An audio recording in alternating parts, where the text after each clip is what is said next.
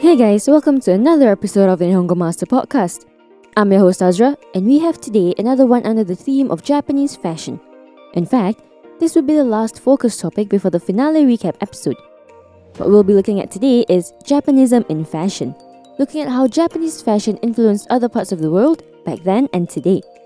I think this is a pretty interesting topic because if you haven't already noticed, a lot of fashion styles today came from Japanese fashion, but pinpointing exactly where and how it came about that way has not been discussed about much. So, we'll dip into our toes in that today. Now, before we get into it, I have a treat for you listeners. This podcast is called the Nihongo Master Podcast, and if you don't already know, Nihongo Master is an interactive online Japanese language learning system. If you're a regular listener of the Study Saturday language series, you're aware that is formatted just like our online learning system. Now, this podcast has a special, unique 50% off promo code for your entire subscription that I'll drop sometime in the next few minutes, so listen carefully for that. Okay, back on topic. We're here to talk about Japanism in fashion. But first and foremost, what is Japanism? Let's look at the term real quick. This term was created in France, pronounced Japonisme. This word refers to the popularity and influence of Japanese art, or Nihonga in Japanese, and design among Western European countries in the 19th century. When Japan opened up to foreign trade in 1858, many were mesmerized and inspired by Japanese everything. But that's not to say that no one knew of Japanese art and style before then. In fact, for centuries, there were interest in Japanese and Oriental art among selected groups of people. But because they were not available to wider audience, it was rare and extremely valuable. But after Japan opened up to foreign trade, European markets were pouring with Japanese goods like fans, porcelains, and particularly the local art technique called ukiyo-e woodblock prints. This ukiyo-e prints of everything from kabuki, a classical form of Japanese dance drama, actors and folk tales, to landscapes were brought to Europe in huge numbers and were a huge hit. Long story short, that is the start of the Japanese influence in the European art scene. We talked more about ukiyo-e in Season 1, Episode 10, the art culture in Japan. If you're interested in that, give that episode a listen. We discuss in more detail regarding that. Now, what we're interested in is the Japanese influence in fashion, which we'll get into that in a second. But before that, here's a quick vocab recap. Nihonga, Japanese art or painting. Kabuki, a classical form of Japanese dance drama. Ukiyo-e, Japanese woodblock printing technique. Japanism did not only influence art, it also impacted the late 19th century European fashion. The good old kimono was the main product of inspiration, of course. In fact, there was an advert from around the 1900s for the Babani fashion house in Paris that clearly stated that they imported Japanese kimonos. Eventually, they became one of the top retailers selling what they called robe japonaise. Pardon my French. Anyway, Japanism influence in European fashion can be observed in three parts: textile, motifs, and form. When Japan opened up to the rest of the world, textile was one of the biggest exports, and particularly silk. One silk merchant, among many, was Yokohama-based Shobi Shino, dispatched to the International Exhibition in Vienna in 1873. His research resulted in the production of quilted at-home gowns made of habutae silk, a type of fine Japanese silk. And since, back then, silk products had greater value, items like kimono and gowns made of silk were exported to the West. There were also other types of textile, including yoryu, which is silk crepe de chine. This is a type of fabric similar to silk crepe and made from silk. It's lightweight, and back in the day, it often had Japanese motifs on it and made into dresses that were in line with fashion at the time. Which brings us to the second part of Japanism influence in fashion, motifs. By the time the 1890s rolled around, Japanese motifs were often seen in textiles. Japanese kimono and kimono hinagata, to mean design or pattern book, were brought to the West in the 19th century. Examples of motifs in these pattern books were greatly incorporated into Paris haute couture designs. Google it and you might very well see what I mean. Everything from cherry blossoms and chrysanthemums, the national flower of Japan, to kabuto, to mean samurai helmets, and the blue ocean waves known as seigaiha, could be seen on textiles of 19th century European fashion. I could go on naming the various types of motifs that were found on textiles back then, But I think that I've proven that Japanism in fashion, in the form of Japanese motifs, were very much a thing. So last but not least, its influence on form. I mean, seeing about dozens of different takes on the kimono in the 21st century is accumulated from the 19th century where it all began. The West was mesmerized by the kimono and its structure. The pulled back collar, the cut, the intricate details. In the past few centuries, you could see many designs that pull inspiration from various aspects of the kimono. There was Paquin in 1907 with the Montu Japonais that incorporated kimono stitching techniques and form into the coat.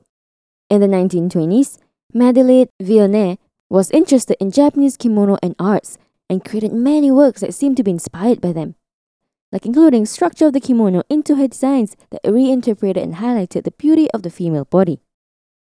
I could name way more, but I don't want to bore you to sleep. I'm sure I've convinced you enough just how much influence Japanism had and still has in fashion. Here's a quick vocab recap.